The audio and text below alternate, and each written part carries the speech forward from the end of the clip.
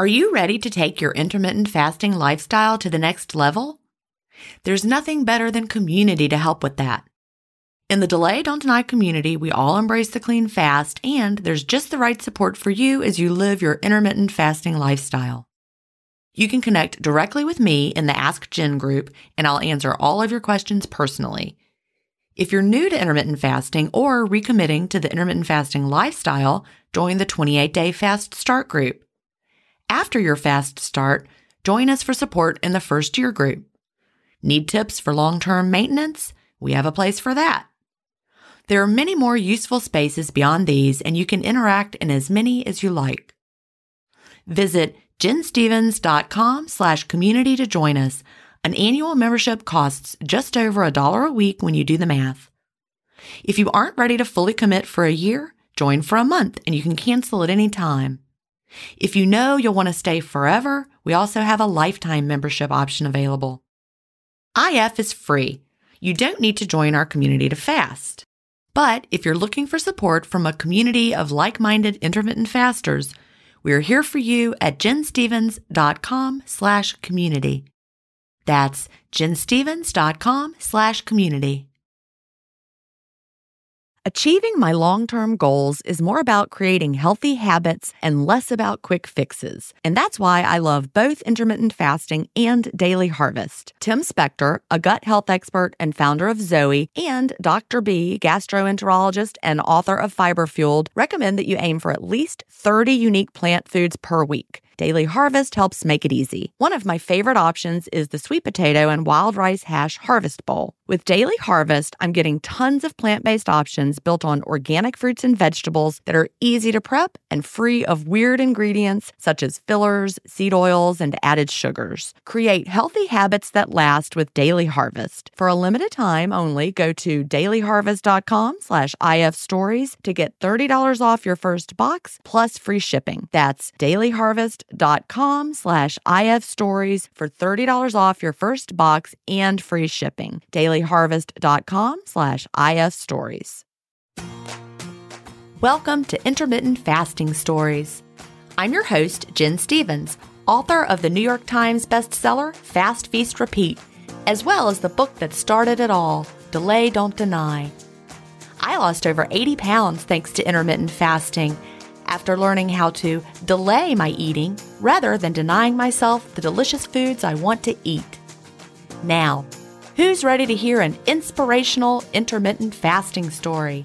That's why we're here. So let's get excited to talk to today's guest.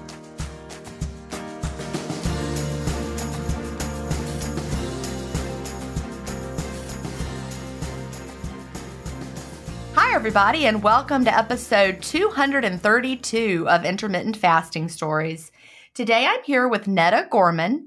Netta lives in Quebec, which is in the French-speaking part of Canada, and she teaches English as a second language at the college level there, but she is also a podcast host of the Life After Sugar podcast. She also has a membership community called the After Sugar Club, and she's a part of the Delay Don't Deny community as well. We're glad to have you here today, Netta. Thank you for inviting me. I'm very happy to be here. Well, I love to talk to intermittent fasters from all over the world, and you really have been all over the world. You're originally from the United Kingdom and now living in Canada, married to someone who speaks French. Yes, and I speak French as well. I live in French and I teach in English. Amazing. I can't even imagine. I won't tell you about how terrible I was at French. It's the only class I ever failed in college. Oh, never mind. I guess I am going to tell you because I did. That's okay. I won't tell anyone. Well, now everybody knows it is what it is. I'm good at so many things, but learning another language was not one of them. I think I waited too late anyway. Maybe not. Well, I like to start by asking, what brought you to intermittent fasting and when was that? Yes, well, actually, intermittent fasting found me before I found it, because what happened is a bit back to front to most people. For me, is back in 2015, July 2015, so coming on to 7 years, or by the time this is out, a little over 7 years, I had really, really bad digestion for years, like 15 years, like going to the bathroom once a week. It was awful. Oh, gosh. Yeah, really uncomfortable and toxic to my body, as well as other health issues. And to make a long story short, we can get into this a bit later, but I stopped eating sugar and refined grains, flour especially, and sweeteners just for a 2-week period back in July 2015 as an experiment to see whether this would sort of kickstart or change my digestion, make it better. And after 2 weeks, I just felt so much better that I decided to carry on for another week and another week and another week. And after several weeks, I realized, hey, I'm not feeling as hungry as I used to be, as often as I used to be. And after a while, after a few weeks, I don't remember exactly how many, but it got to the point where the thought of eating something like at snack time, in air quotes, because I used to do the 3 meals, 2 snacks a day thing. And at snack time, I was like, oh, I don't want a snack. And then gradually it was like, oh, I don't want to eat lunch. And it was like, and then I didn't even know that intermittent fasting existed, let alone that it was a thing. It wasn't a thing in those days. Back in 2015, it was kind of out there. I mean, I was already doing it. I'd already lost all my weight, but it wasn't really widespread. Right. And also for me, weight wasn't a thing. It wasn't an issue for me. It wasn't your goal. It wasn't my goal. My digestion, going to the bathroom once a day was my dream.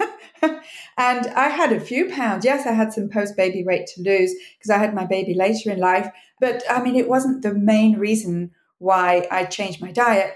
I was just happy to not feel that sort of desperate need to eat. Right. That I used to have. I used to wake up in the morning and the first thing I had to do not talk to me until I've had something to eat. You were hangry. Yeah, I was hangry as I woke up in the morning. What a way to start your day. Right. Honestly, if you'd have asked me back then, in 2015, do intermittent fasting, I would have said, what? What now? And so I say that intermittent fasting found me because I didn't even know it existed. I was just doing it. You just were not hungry. And so when were you eating? What were you doing exactly?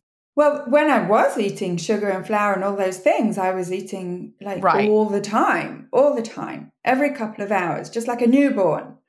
Over the weeks when I wasn't, then I learned later when I wasn't stimulating my insulin so much or so often, I ended up eating twice a day or wanting to eat twice a day. I fought hard against that because I was still in that paradigm where you've got to eat 3 meals a day. Right. Or else what? I guess I still believed or else my metabolism would be broken. That's what they told us. There are still people who say things like, and they're teaching this in certain diets. Oh, yeah. Certain people are paying money for these diet programs. Somebody was talking about it in the community the other day that her friend who's doing this diet was told that if they don't eat, I'm trying to remember it, every 3 hours they store belly fat.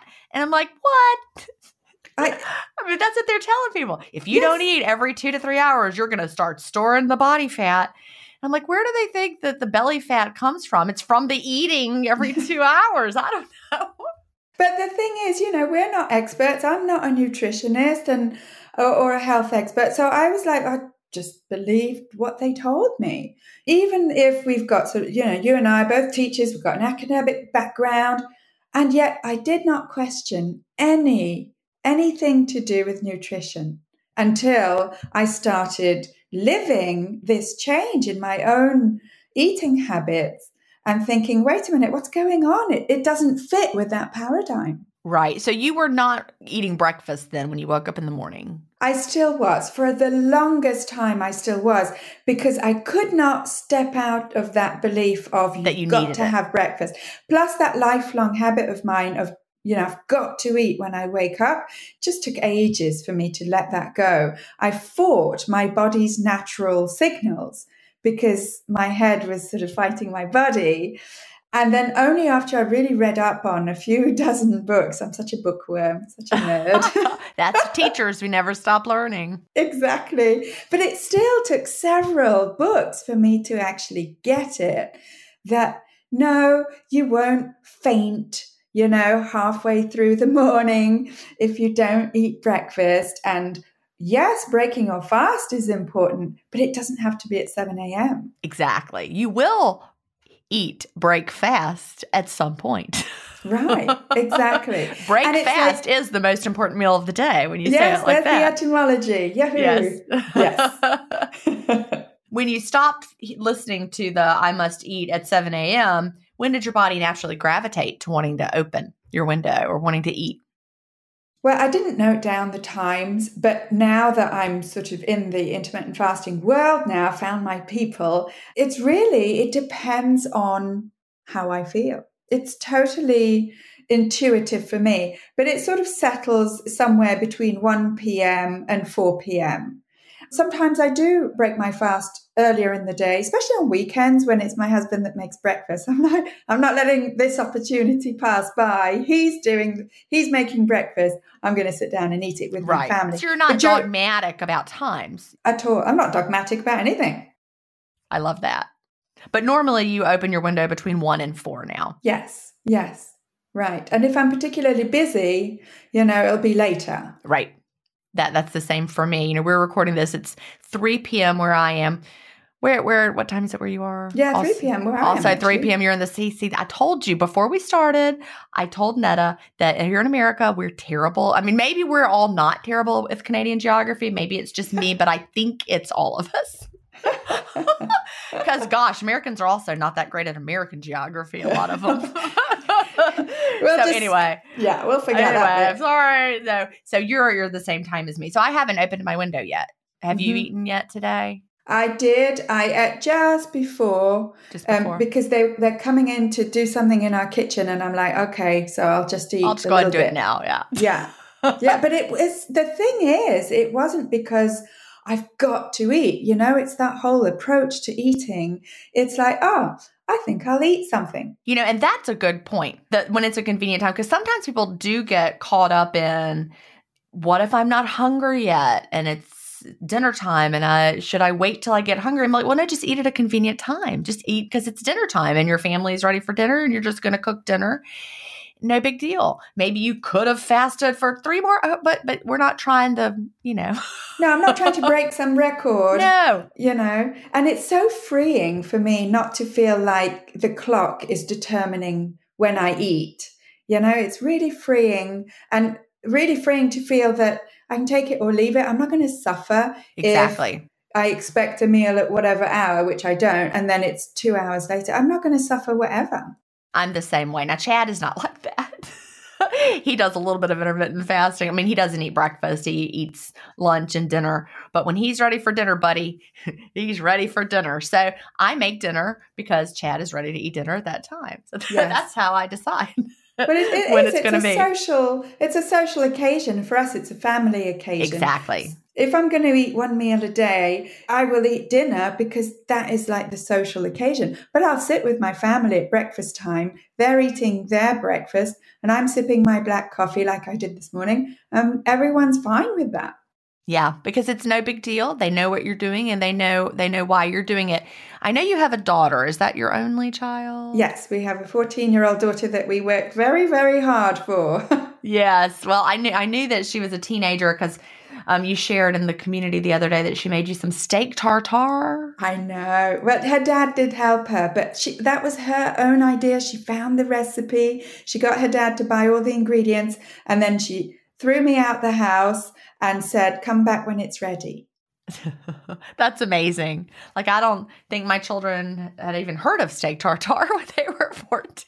It's crazy. They certainly weren't eating it. Well, being an intermittent faster for me has made me into this foodie, and we're in the foodies group in your community. And I guess she watches all the different things I make. And people think that my food is maybe sort of restricted because I choose not to eat sugar and flour. But no, I eat way more things than the average person, I think. And so she sees all these different concoctions. And so, yeah, she knows what steak tartare is.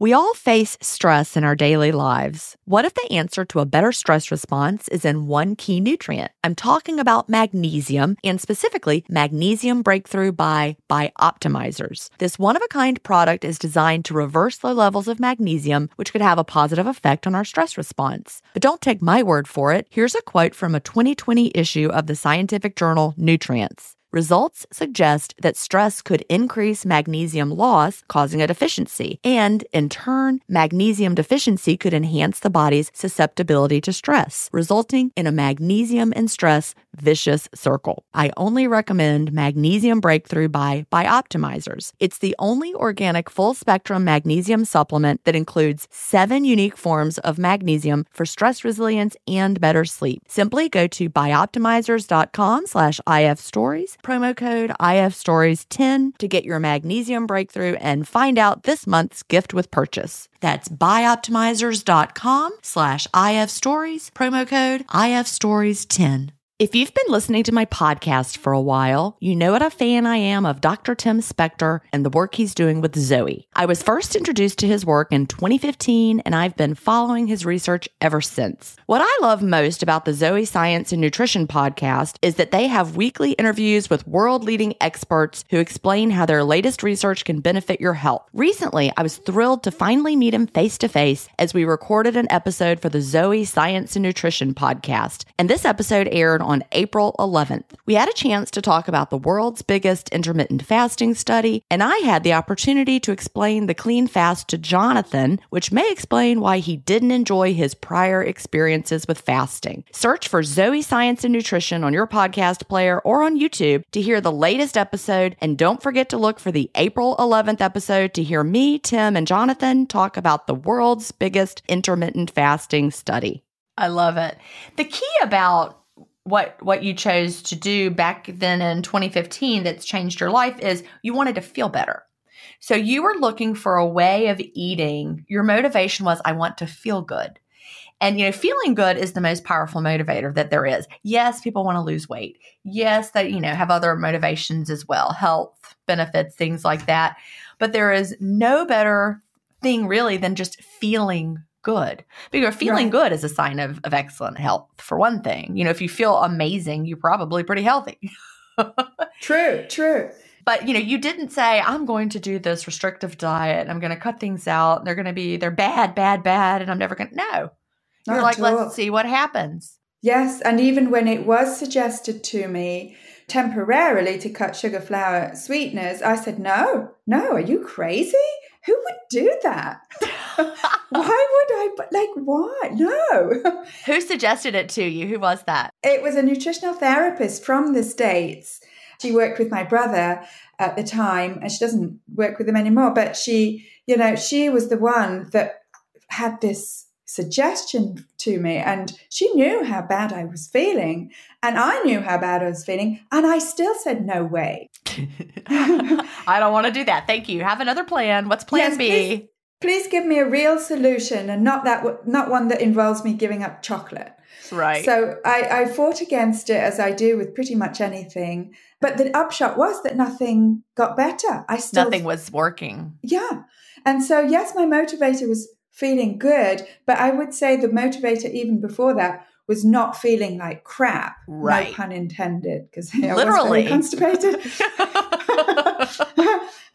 So once I realized I was getting in my own way and that nothing was getting better and that my fighting against this was not doing me any good, I thought, look, I'll give it a go. It's only 2 weeks and I can do anything for 2 weeks. Right.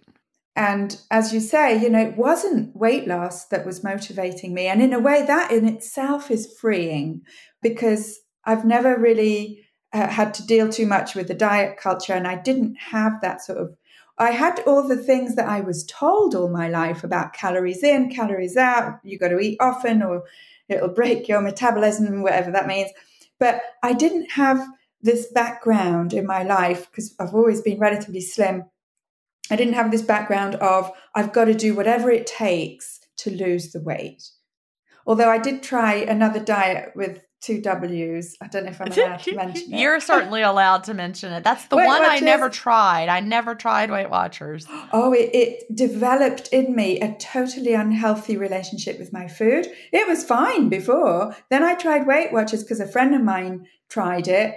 And then I realized that I was measuring out a cup of Rice Krispies to eat dry straight from the measuring cup. And when I was doing that, I thought, no. This is nuts. This can't be right. Yeah, this is not me. Like, what's happening to me? I didn't have this sort of the weight of weight loss that was motivating me. It was really purely, I feel awful and I want to feel good again. Yeah, that's huge. That's really huge. So you just kept going with the no sugar, no refined grains, and no sweeteners. So how has that morphed over time? Like, what is your diet look like now? Like, what do you eat? What do you not eat? It's whole foods. It's real foods. So no real foods contain added sugar. None. Zero. Sugar itself is a processed product. So first of all, I don't freak out about anything. You know, I'm clean-ish. Yeah, I don't know where I got that term from. Love it.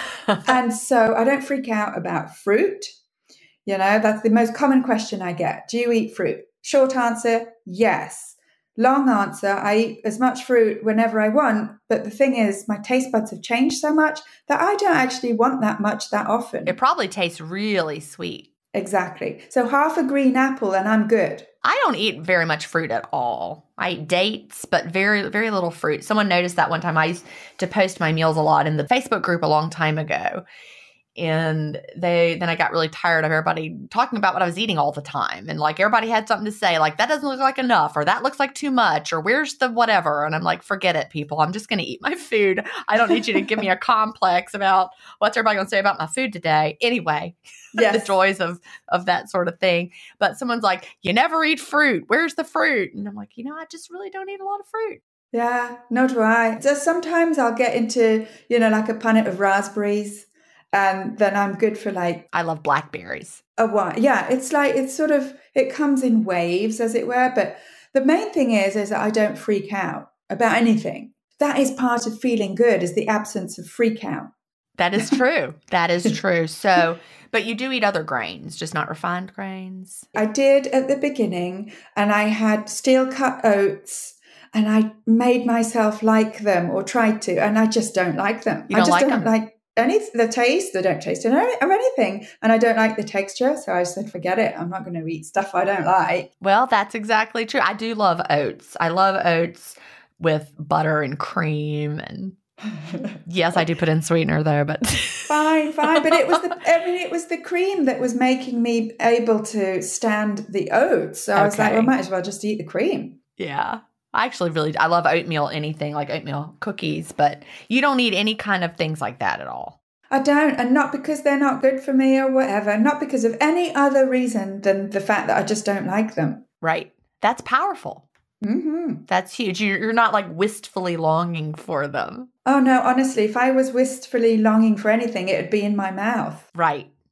That's where the real power is. And so I really wanted to make sure to communicate that you're not living a life of deprivation where you've given up these things where you're like, yeah, I just can't eat that anymore. Instead, you eat exactly what you want to eat. And people have a hard time believing me when I say I eat everything I want. And they're like, yes, but what if you want a cookie? Well, the point is I actually don't want a cookie. And I was a real sweet tooth. Right. I used to be the world's number one sweet tooth. People would make desserts just for me. It was part of my identity. And when I stopped, I actually went through this sort of existential angst of who am I? Right. I'm not who I was, therefore who am I? And I created another identity. And now I'm like the sugar-free girl. Right. And you also avoid sweeteners. I don't avoid them. I just don't like them. You don't like them. Okay. Sorry. And wording is important. You're right. Oh, you're right. Talking to an English teacher. Yeah, that's true. You're definitely not the artificial sweeteners, but you don't like the others. What? I'll tell you, I've never even tried them. I think one time I tried stevia and I didn't like it. Yeah. And I gave it away. And the other times, that I was offered, like, do you want to try, I don't know, what are they, erythritol or monk fruit sweetener? I don't know what's on the market because it's off my radar. But basically, I didn't see the point. I've lost the taste for You sweetness. don't need it. There's no point for it. No point. I actually avoid sweet tastes, not because they're bad, but because I do not like them anymore. And so I'm not going to eat foods that I don't like. I mean, I don't like celery, never have, and nobody bothers me about that. I don't like celery either. There you go. And never have. Celery is just not a good food. And yet it's apparently it's super good for you, but in my point of view, it's not, a food is not good for you if you don't like it. Exactly. Oh, that is such a good point. People are all the time, not recently, but in the past, I remember probably more so in the Facebook groups, they would talk about a food as like a superfood, or I'd be eating something and they'll be like, well, I don't like that. I'm like, then don't eat it. Yeah. You don't have to force, there's no food out there that you need to force yourself to eat. It's not like the secret to life is that one food that you're not choosing to eat. And sometimes people are like sort of shy or embarrassed to tell me what they've been eating. And I'm like, I don't care what you eat. I care how you feel. Yeah, that's very powerful. Do you eat potatoes? I do. Yeah, I love potatoes. For the longest time, I would say about 4 years after I stopped sugar and sweeteners and flour. And I also stopped the starchy vegetables for like ages. Yeah, about 4 years, I think.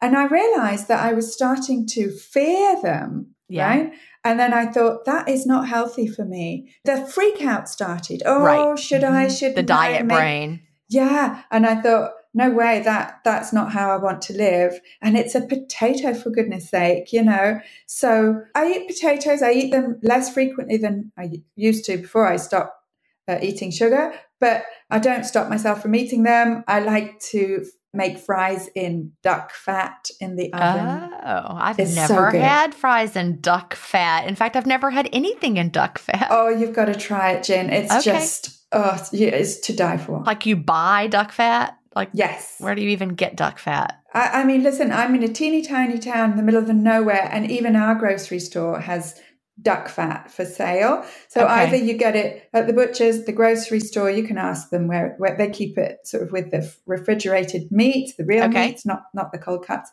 Or anytime I cook a duck, I'll keep the fat. Where we're not eating a lot of duck. Maybe that's why. Like, I don't know. Like, I'm trying to think, like, you can go to the grocery store and buy duck. Yeah. See, I'm not sure if we can. Really? Where do you live, for goodness sake? How can we have it in Canada and not in the States? I mean, I don't know. I'm trying to think when I've ever had, I might have had duck one time in my life, and it was at a French restaurant. Yeah, they do it the best. Yeah. But I do it the second best. Okay. I'm not sure that we can buy duck fat. I'm just going to tell you. Well, I'm sure if you're near a butcher or they might be able to get it. Yeah. They probably would. But yeah, I love talking to people in other countries about foods, because the things that are just so very common for you, and then here we are like, what? No, I can't get that here. It's funny, because I was saying before that people think that my diet is restrictive and restricted because, there's a whole host of foods that I don't eat anymore, which, I don't necessarily consider as being foods anyway. Be that as it may, people think that I have a relatively sort of small variation of foods, but then I come up with all these things, and I eat the tartare and I eat the duck and I make all my fermented foods and drinks, as you know, my kimchi and my sauerkraut and my kombucha and my yogurt, my kefir. And they're like, oh, I've never heard of those things. So, okay, yes, I don't eat cookies and cake anymore, which is basically variations on the same theme of sugar and flour. Yeah. I don't even eat bread and pasta. Okay, there's flour again. It's like 2 ingredients that I don't eat anymore, but 101 different foods that I do. And, I guess people are really thinking about, if you go to the grocery store, I'm making that number up, but 90% of everything is like some variation of sugar and flour in there. It's all those packaged foods. So you just don't eat the packaged foods. You're making food. Yeah. And sometimes I don't even make it. I just bring a whole load of ingredients together on a plate. Right. And that's about as complicated as it gets. And then other times, I do make it and cook it. But, again, I'm clean-ish. In other words, if there's a bag of chips lying around, it'll get emptied. Yeah. So that's crunchy, my downfall. salty things. Yes, crunchy, salty is That's my downfall. Me. That's mine too. Crunchy, salty things. You were in the process of moving. I mentioned that. And I'm also having dry May. We're recording this in May because during April, I was so stressed out. I drank wine more than I needed to. And so I was like, you know what? May is going to be even more going on because we're moving. I'm just going to no drinking at all in the whole month of May. And let's see if I can do that. And then I'll probably feel better. Yes, I'm feeling better. Darn it. I mean, Yeah. Yes. But yesterday I was feeling stressful and I was like, oh, well, I'm going to have some crunchy, salty things. So I was at the store buying some Topo Chico and they have Pirate Booty. I love it. It's cheesy. It's crunchy. I honestly, when you said that in the community, you don't want to know what image I got in my mind. Of Pirate Booty. Yeah, it's a puff. Probably not something that you would have because I'm sure it has all sorts of weird things in there. I mean, it's cleanish, right? It's a cleanish kind of cheesy thing. It made me feel better. I ate my Pirate Booty crunchy cheesy thing and then I wasn't as hungry for dinner later because I had eaten just the junk, but I felt better. Sometimes you just need your crunchy, salty things. Yeah, exactly. And sometimes I'll go and eat some of the pork rind stuff, but I can't handle that much of it. And I can't eat those. It's like I'll have some if it's around. I just don't like them. Yeah, and it's like during COVID when everyone was making the sourdough bread, I asked my husband to make some because I was interested more in the fermentation process than in the actual result. And having that smell of fresh baked bread in the house was just too tempting for me. Right. And it's not so much eating the bread that was the problem for me. It was, I started to have this sneaky type of behavior where I would not just eat a slice of it. I would look to see if anyone was around to see me sneak a slice. And this is what I thought to myself, I don't want to be that person. I don't want to be that Netta who sneaks around, because I used to sneak cookies and stuff like that when my kid was in bed. Then I used to eat her cookies and eat her Halloween candy. And I was so happy to have let go of this type of behavior. Don't miss it about myself at all. And then during, in the 2020 lockdown, I was like behaving in a sneaky manner. And I stopped it because I don't want to be I don't want to have that type of behavior. If you can't do it in front of everybody, then you don't want to do it. That's me too. I'm like that. Yeah. I'm like, I ate all that Pirate Booty. Oh, well. Yeah. It's like, if you've got something to hide, then it's that sneakiness that you need to look at way more than the food, in my opinion. Yeah, that's a really good point. So anybody who's listening, if you've got behaviors around food that you keep from others, then really look closely at those and think, well, if I am keeping it from others, I should probably see if I can stop doing it. I know that's easier said than done, but you have to first really identify that you don't want to do that anymore. That's the most important thing. And, there are some foods that are triggers for people. I hesitate with the word addiction. I know you mentioned the word addiction before, and food addiction is a hard one for me because we all have to eat. When we talk about like certain things like sugar addiction, I do think there are people that have that type of behavior that is addictive, and they really have to look at that like with the same way someone who is an alcoholic might have to look at their addiction to alcohol, and the cold turkey is what you have to do. Yes.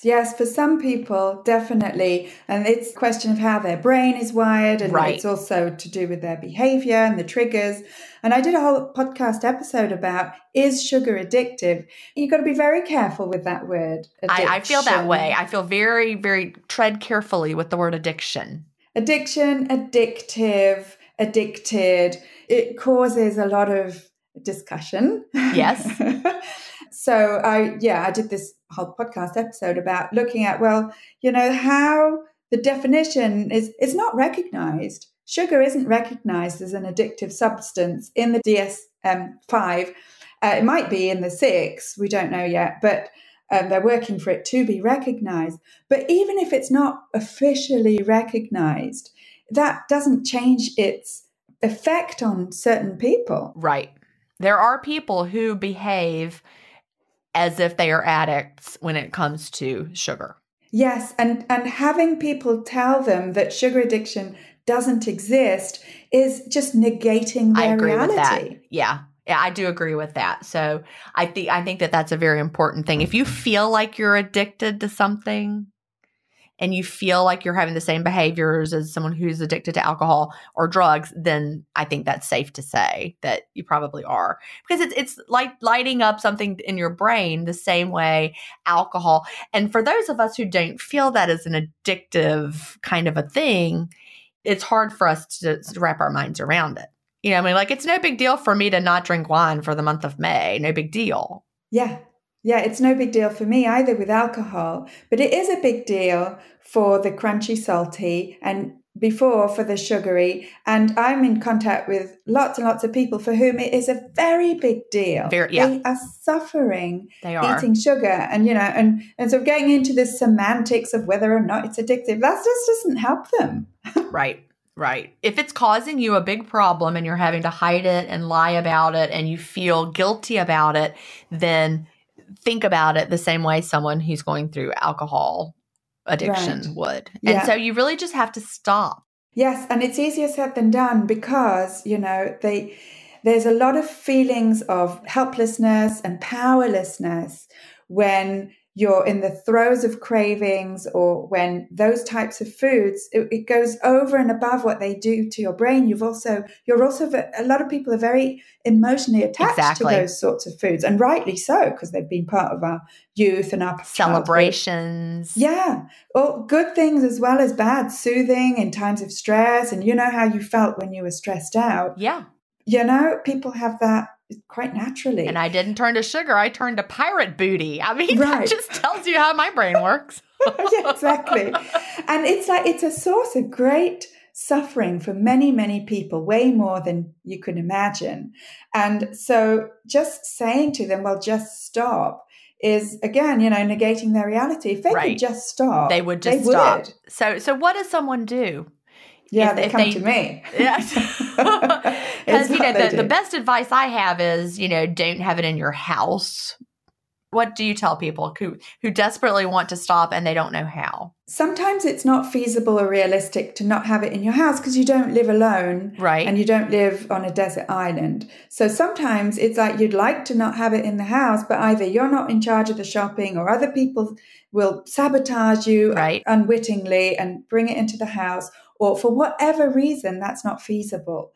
So ideally, don't have it in the house. And the step before that, don't buy it at the grocery store, which is already a big challenge for some people. It is, because you're in the store and you're like, I'm not going to get it. And then it's in your cart and then you have it and then you checked out and you've got it. Right.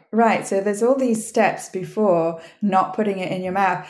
When they come to see me, we go into like what sugar means to you with no judgment or nothing shameful about it. But once we get into the sort of the emotional connection that each person has, and it's always different for each person, with that type of food, whether it's sugary or whatever food is causing you this type of behavior that you're not happy with, then we go into all that, and I've developed all sorts of exercises to sort of get to the heart of that connection that we have with those types of foods, and to get to the heart of the context in which we reach out for those foods. So you were mentioning stress. Right. That's a big one. And tiredness is a big one. Habit is a big one. This mindless snacking when you sit down in front of the TV at night.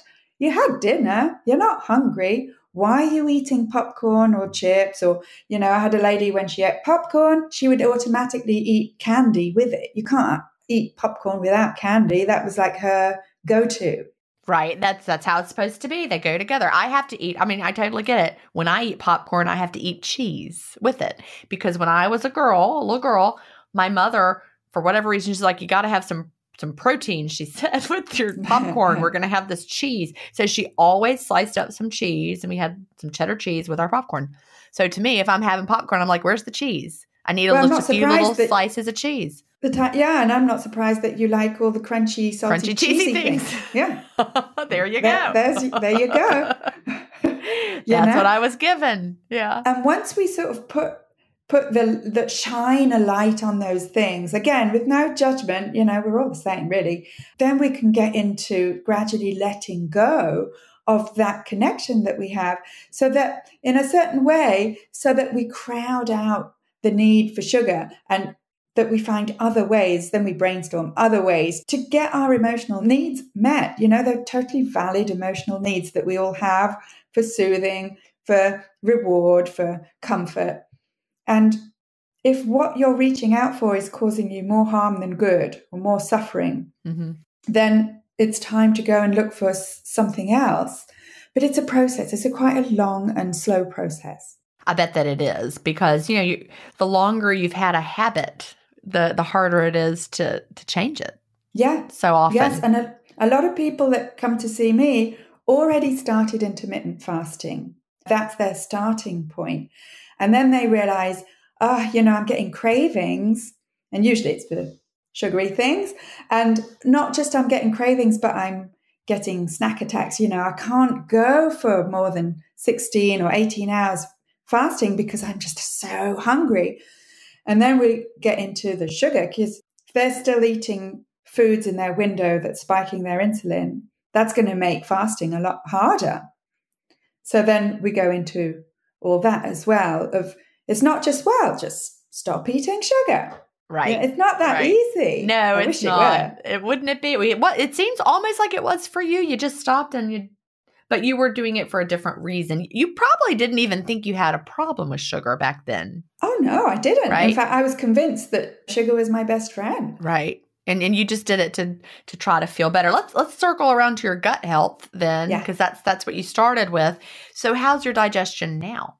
Oh, do you know, between you and me, just us. I won't tell anybody. You know the word loo in British English, do you? Yes. I go to the loo every day. Me too. Woohoo! Yeah, and sometimes twice a day, and I feel like running into the street and telling everyone. Yeah. Yeah, me too. And do you think it was just healing your gut that did it? It was, I think, a combination of things. Definitely cutting sugar was one of the best things I could ever do for my gut health. Adding in the fermented foods and drinks for my particular gut health, because fiber was not the best thing for my constipation. Okay. Despite what everyone... Yeah, fiber works great for me. I do great with lots and lots of fibrous foods. Yeah, well... Didn't work for you. Okay, no, wow. No, you see what I mean about, bioindividuality. Yeah, absolutely. So the fiber that works for me is with my homemade yogurt. I grind up chia seeds and flax seeds. I have about a tablespoon of that mix with my yogurt. And that with the black coffee, I'm good. You're good to go. I love it. Let's talk about your kombucha. Now, when you make kombucha, it ferments and you feed the tea sugar, but then it eats up all the sugar. You make sweet tea, a bit like you have in the southern states, right? We You've got sweet tea. I don't drink it. I don't like it. Isn't that weird? Well, that's because it's not fermented into kombucha. There you go. That's I love kombucha.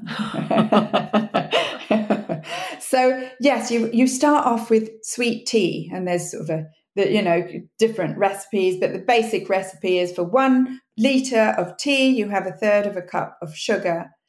And that's why people freak out when they learn that I drink kombucha. Because they don't understand. Don't get it. It's made with sugar. Like, yes, but I don't eat the sugar. I'm too lazy to eat sugar. My good bacteria eat the sugar. Right. So you have this SCOBY that it's called, or, that's got several names for it, but it's basically like this disc of a whole bunch of good bacteria living in perfect harmony and symbiosis.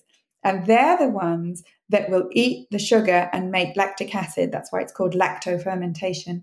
And they're the ones that create all the probiotic properties of kombucha. Let's face it, people have different sleep needs. While you love your partner, sleeping next to them might not always be the most comfortable. Sleep Number Smart Bed is designed for your ever-evolving sleep needs, so you can choose what's right for each of you whenever you like. Maybe you prefer a firmer mattress and your partner needs something softer. Because of the individualized comfort that you get from Sleep Number smart beds, you and your partner will sleep better together. All Sleep Number smart beds feature cooling, pressure-relieving comfort layers for soothing sleep throughout the night. And their temperature balancing bedding is designed to move heat and moisture away when you're hot. When you're cool, they hold their energy to help warm you. The smart beds even automatically respond and adjust to your movements, so you sleep comfortably all night long. JD Power ranks Sleep Number #1 in customer satisfaction with mattresses purchased in-store. And now, save 40% on the Sleep Number limited edition smart bed for a limited time. For JD Power 2023 award information, visit jdpower.com/awards. Only at a Sleep Number store or sleepnumber.com. Graduation is a sweet occasion, but finding the perfect gift can be a bitter struggle. MMS.com has a solution. Personalized M&Ms. Just imagine the look on your grad's face when they receive a custom candy creation featuring their school's colors, name, and even their photo printed right on some M&Ms.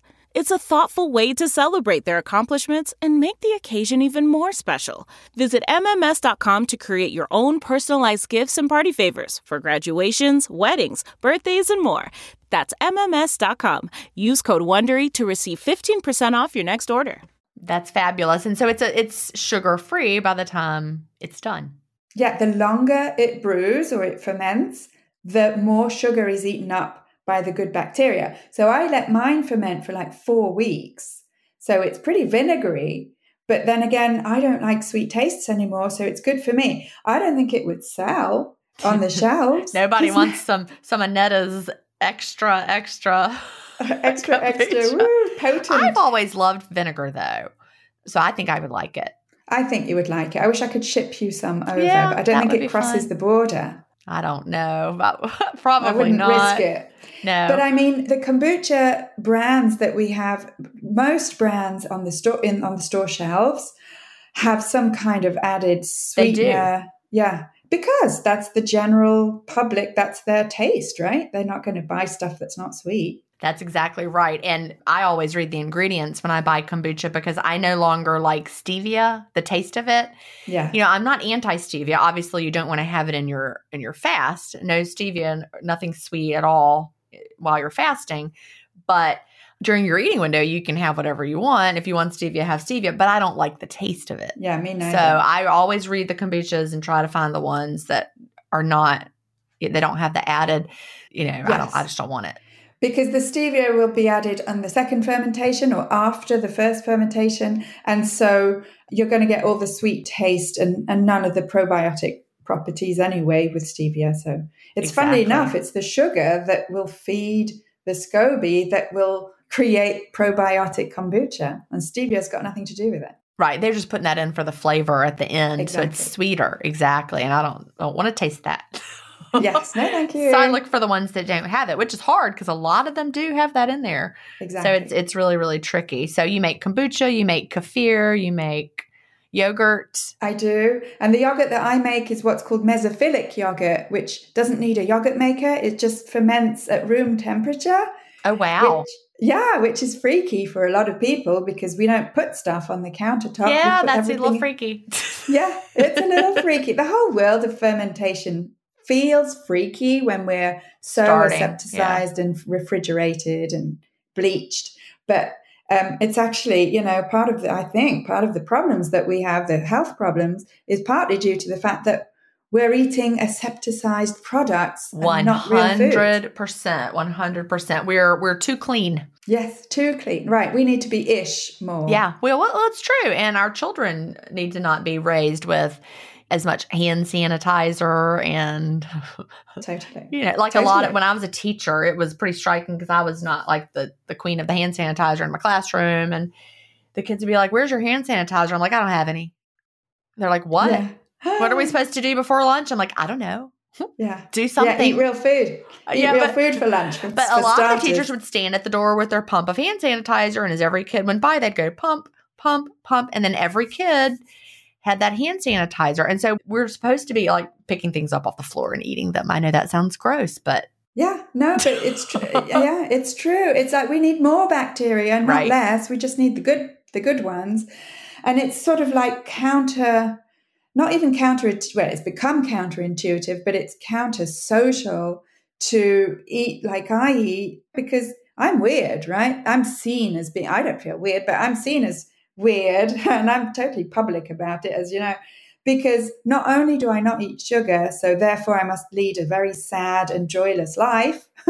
Right. Have you ever met me? You know, do I look sad and joyless? Not at all. And your food is delicious. And my food is delicious. It's certainly very, very varied. And I would venture to say probably more than the average person's food. And then all the fermented foods and drinks that I make and I eat. Yeah, I'm not some hippie. You know, I don't walk around. Look, I've got makeup on and I have heels sometimes. I shave my legs. That's what you wear deodorant. So, yeah, I do all that stuff, right?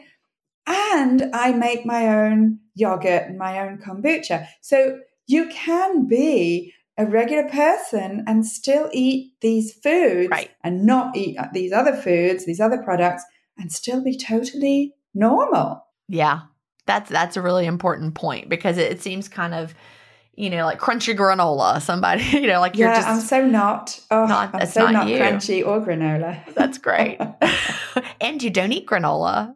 I don't even eat granola. That's right. Yeah. But I love my fermented foods, and now my husband's into it. And where I used to sort of make one jar of sauerkraut, he now makes like 10 kilos, you know. Oh, wow. He's a guy.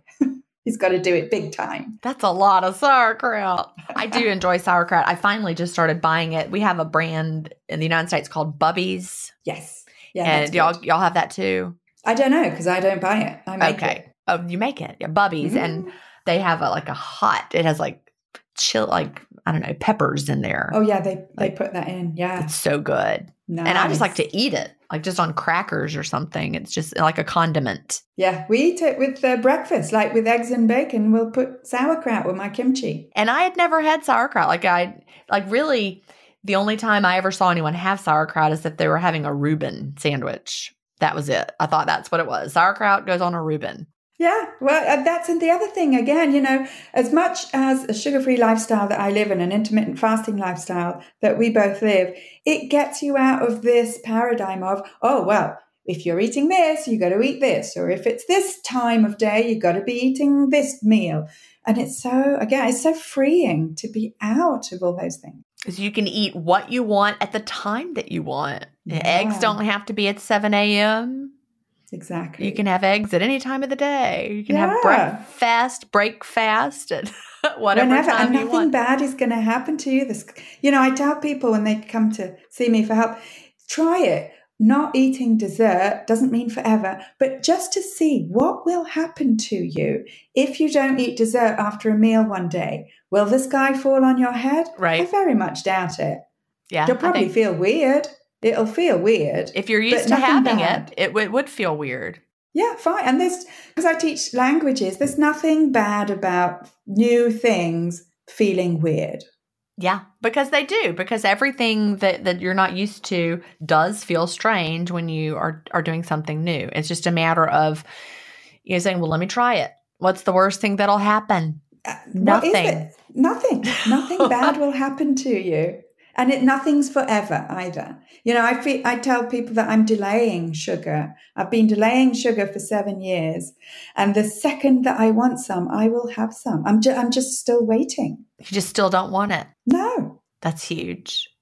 I was trying to visualize it, wrapping my mind around, what if I never wanted sugar again? It's a bit like, I don't know, explaining to someone what it feels like to fall in love or to give birth. It's like you've got to live it to know what it feels like. It's difficult to explain. Mm-hmm.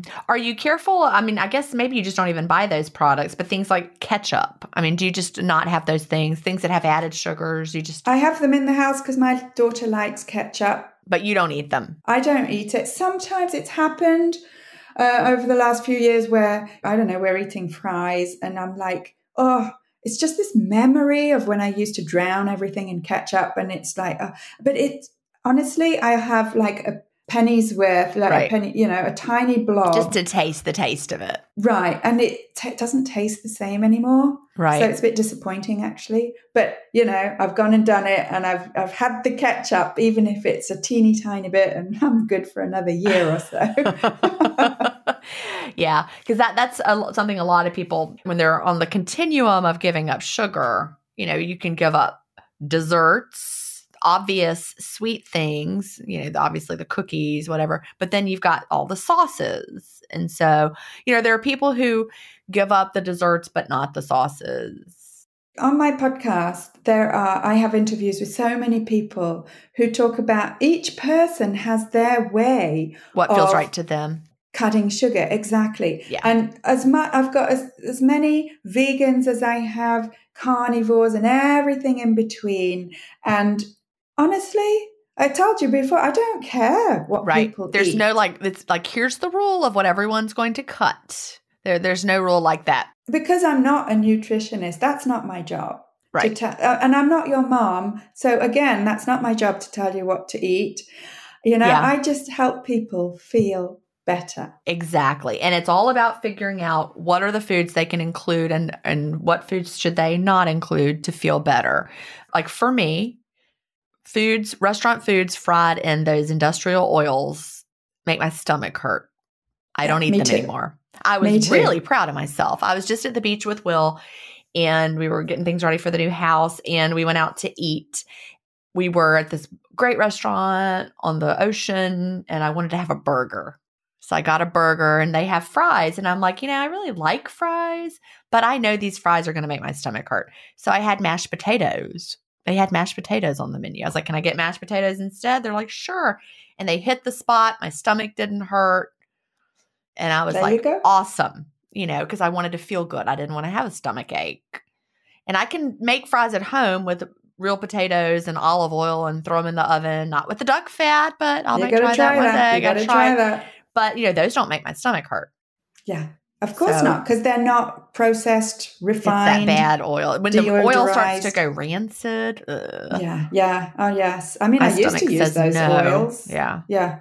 Well, it's even worse in restaurants. Like I could probably, I mean, I don't have canola oil at home. I don't buy it. I don't think it's good for us, but it's one of those seed oils that I could probably use it at home, like a fresh batch of it, and fry them up, and I'd be okay. It's just when you're at a restaurant that reuses the oil over and over and they start to go, that's my stomach's like, absolutely not. I mean, I'm not going to know because I'm not going to buy it and use it at home either. But same here. Yes, exactly. And people ask me, you know, well, do you treat yourself on your birthday? You know, like do you have like sugar-free cake? I'm like, well, short answer is yes, I do treat myself, but not only on my birthday, every day. Why should I wait just for my birthday? What kind of life is that? The fault in their logic is thinking that treating yourself as having that sugar food that you don't want to have. Right. And having it only once in a while, that is totally diet brain, in my opinion, you know, where we're sort of taught to deny ourselves and then let it all go. Right. And I'm like, no, I'm not denying myself ever. Right. The fact that I don't eat sugar or flour is in no way connected to any sort of denial. Not at all. That is total projection on other people's part. It's not my reality at all.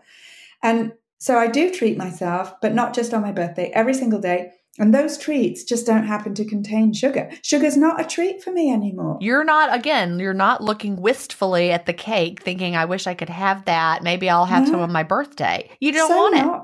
No, I just don't want it. That's the thing. That's what people have to understand. Exactly. It's like fasting. People in the beginning might feel sad that they, quote, can't eat the breakfast and they can't have the latte or whatever because they're fasting and they have to have the black coffee and they're feeling so denied and they're denying themselves what they want because they're not eating. But then over time, you realize I don't want to eat that breakfast at that time. It's not any kind of deprivation for me to not eat at 9 a.m. Yeah. It's not hard. It's not a challenge. I'm not wistfully looking at everyone else eating at that time. I'm like, I'm glad I'm not eating right now. It feels right. Exactly. And it's that transition time, whether it's for fasting, for sugar, or for both, in my case, that transition time of letting go of all of those sort of habits and the good memories, and that's the struggle. That's when people come to see me. Once we're freed from all of that, once we've gone through that process, we're free. It really is so liberating. It absolutely is. And you no longer think of it as deprivation because it isn't. Exactly. Yeah. So how can people find you? So my website is aftersugarclub.com. And that's where I have like videos about what to eat. And I've got information about sugar and intermittent fasting and like how the two are connected, because they really are. I've got on there a green button, join the club, to join the After Sugar Club, which is my private community, like a membership to join and to get my guidance, to do what I've been explaining here, to let go of sugar. Because that's really, for lots and lots of people, not everyone, but for lots of people, it's the way to an easy, natural IF if you're lifestyle. Struggling with it, then if you need some help, then you can find it. So yes, and because I've been living day in, day out for 7 years, sugar-free and intermittent fasting, it's not just theoretical. Right, exactly. It's real life help. I've got my podcast, Life After Sugar. I have a YouTube channel, Life After Sugar. I've got my Instagram account at My Life After Sugar, and my Facebook page, Life After Sugar, as well. Awesome. Well, what would you tell someone just starting out with intermittent fasting, or what do you wish you knew when you first started? I wish I knew how hunger works and how weight gain works, not just weight loss. Actually, I think more important to know how we gain weight. Well, that's and true. What the connection is with insulin and therefore with sugar or any foods that spike your insulin. I wish I'd have known that, but honestly, I don't think I would have listened. Yeah, I get that. Yeah, because I wasn't ready. The other thing I wish I'd have known was that you have to be ready to make any type of change. And if you're not ready, you're going to fight it like I did. And you're going to just waste a lot of time and energy fighting. You might as well wait till you're ready, or just before you're ready, which was my case actually, and go all in. Yeah, I think that's really good advice. Well, Netta, I have really enjoyed talking to you today, and thank you. And I'm sure there's some listeners who are thinking, I think I might need to check into some of that and see. You're welcome. I'm here for you. All right. Well, thank you so much. Thank you, Jim. Thanks so much. Do you have an intermittent fasting story to tell? Email me at jen@intermittentfastingstories.com and I'll add you to the lineup. That's GIN@intermittentfastingstories.com. The world wants to hear your story. That's it for today. Remember, I may have a doctorate, but I'm not a medical doctor. So don't use anything you hear on this podcast as a substitute for medical advice. Please always check with your doctor or healthcare provider if you have medical questions. I'll talk to you next week, Fasting Family, where we will hear another inspiring story. Have a great week and fast on.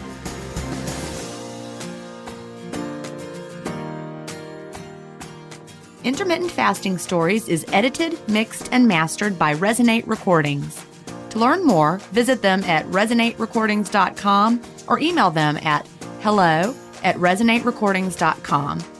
Intermittent Fasting Stories listeners will receive a free offer if you mention that you heard it on the podcast.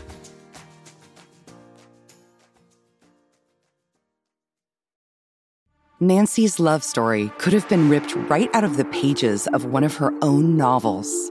She was a romance mystery writer who happens to be married to a chef. But this story didn't end with a happily ever after.